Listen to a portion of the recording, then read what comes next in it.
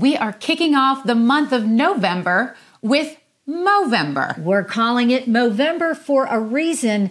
And the first thing that we're talking about in the month of Movember, men, money, and marriage. And this is Chick to Chick.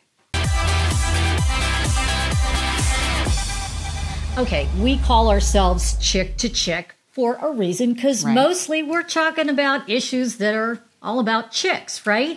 So we decided to do something different. We've renamed the month of November and we're calling it Movember. This entire month, we're going to be talking about issues related to men, about men, anything that has to do with men. It's all about the guys during the month of Movember. Exactly. And something that we think is really important is that if you're in a marriage, how in the world do you talk about money? Now, some people really don't have an issue with it and they can collaborate and have discussions as partners, but oftentimes women do not feel heard when they talk about money, or oftentimes men don't know how to talk about money with their significant other. Well, and money is such an important issue. It's actually the number one reason for divorce. So we're hoping to potentially save some marriages with this podcast. Absolutely. Maybe. Which brings us to our guest today. Patrick Hughes is a licensed professional counselor. Hi, Patrick. Thanks so much for joining us. Thanks for having me. Let's talk about this. Money is such a big, big issue. How big of an issue is it in marriages or relationships or partnerships? It can be one of the most important issues that people have to explore. Money is about safety and what the potential of what a family can do. And so oftentimes there's pressures from both parties about how much money is being spent, how to have enough money. And we have historically in our culture some real problems in terms of the sort of shared responsibilities. So pressures in terms of finances can oftentimes lead to difficulties between partners. Yeah. Okay. So sometimes there's like this off balance. Maybe the woman, the wife is at home because she is going to be the stay-at-home parent, and the husband, he is out and he is in the workforce and the quote breadwinner. And oftentimes that creates a little bit of a unequal situation, especially when it comes to money.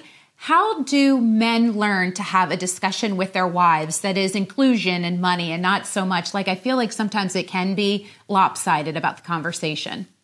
Well, I think that's a really great question because that lopsided dynamic can be present in a lot of other ways besides just finances. And the challenges are, of course, if those things are not being communicated in a really collaborative way, strong feelings can be built up on either side of the equation. And that's challenging because if emotions are being experienced, there's a real potential that they can come out in different ways.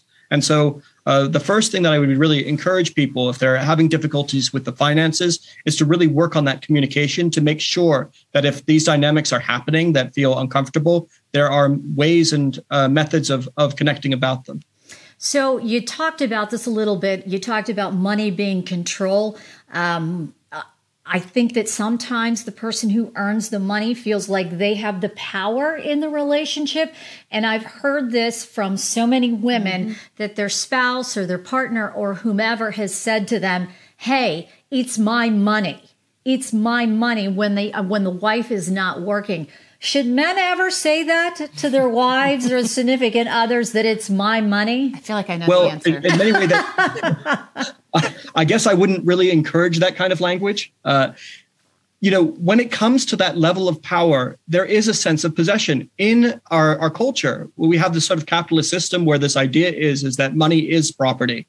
When we're working with a marriage, there is this idea that we're all doing things together. We're building a family together, and trying to even out that balance is essential. And so means of doing that is there other avenues of power?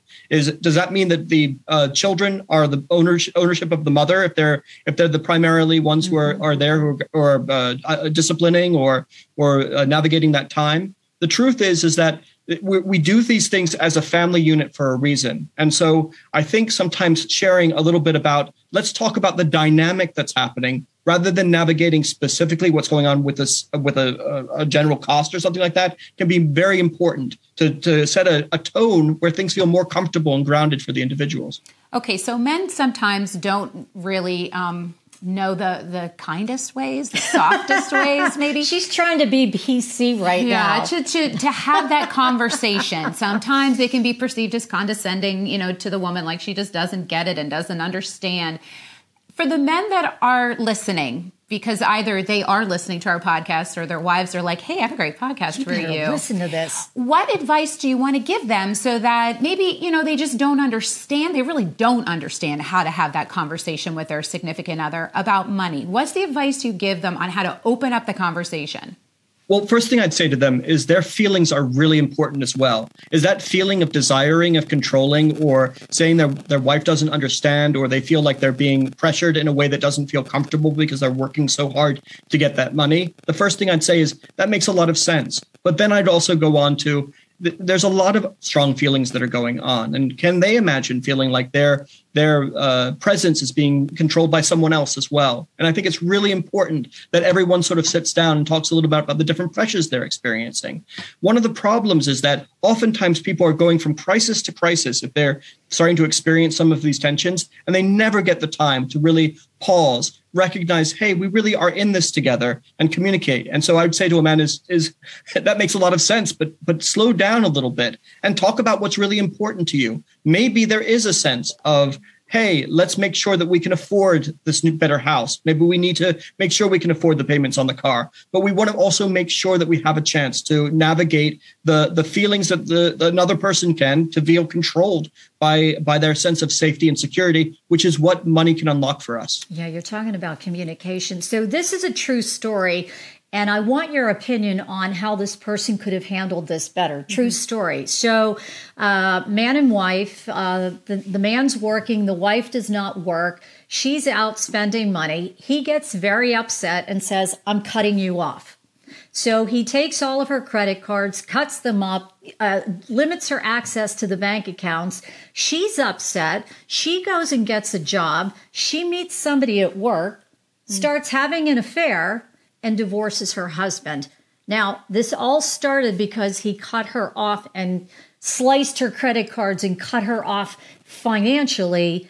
And there she goes, and then she meets somebody else, and they ended up getting divorced. What would have been a better way to handle that situation?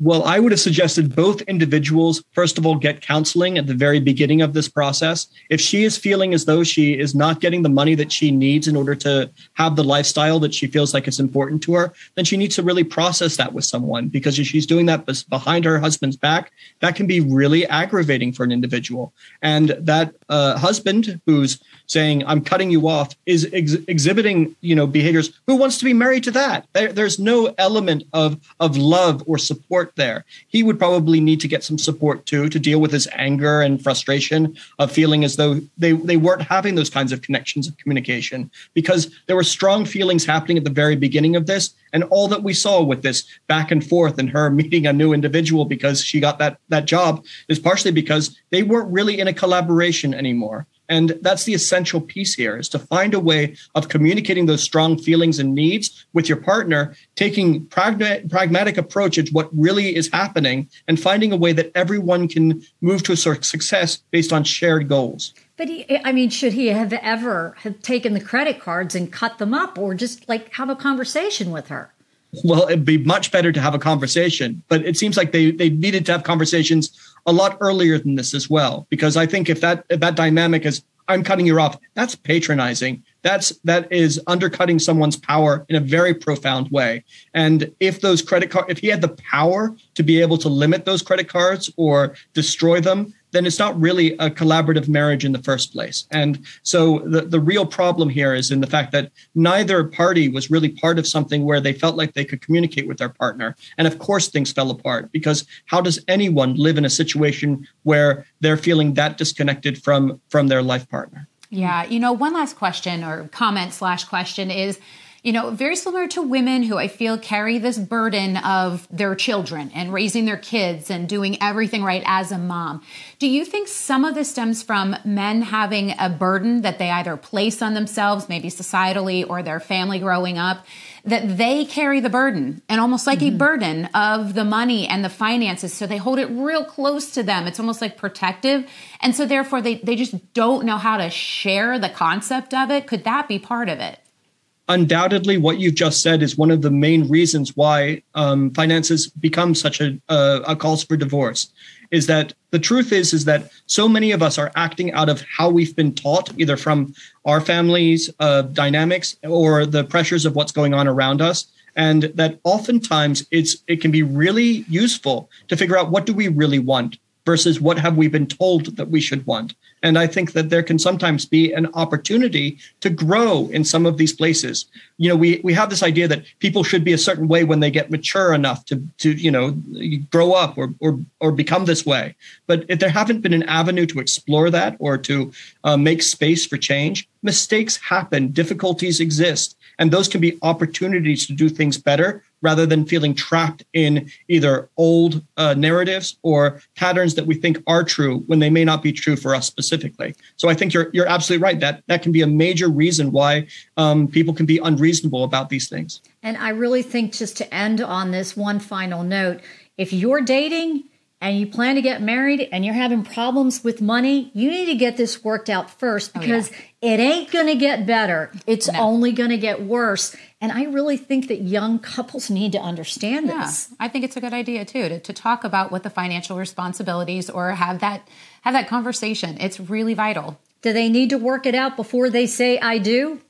Oh, absolutely. I think that in many ways, if you're feeling that pressure, one of the major ways that people get themselves into trouble is by having such a big marriage that they're starting in debt. And that pressure can be massive. You can go in with such joy and delight going into a marriage. It's finally happened. And yet, if you're already paying off those bills, you're putting yourself in a position where there's the first few years are going to be very stressful as those things become a little bit more grounded. And it would be great to consider, well, let's figure out, are we getting married for the marriage, or are we getting married for the wedding? And if you're getting married for the marriage, maybe it makes more sense to do something that's well within the budget rather than doing something that's so extravagant that it may represent and become the happiness they're feeling, but may not represent the happiness they'd like in the future.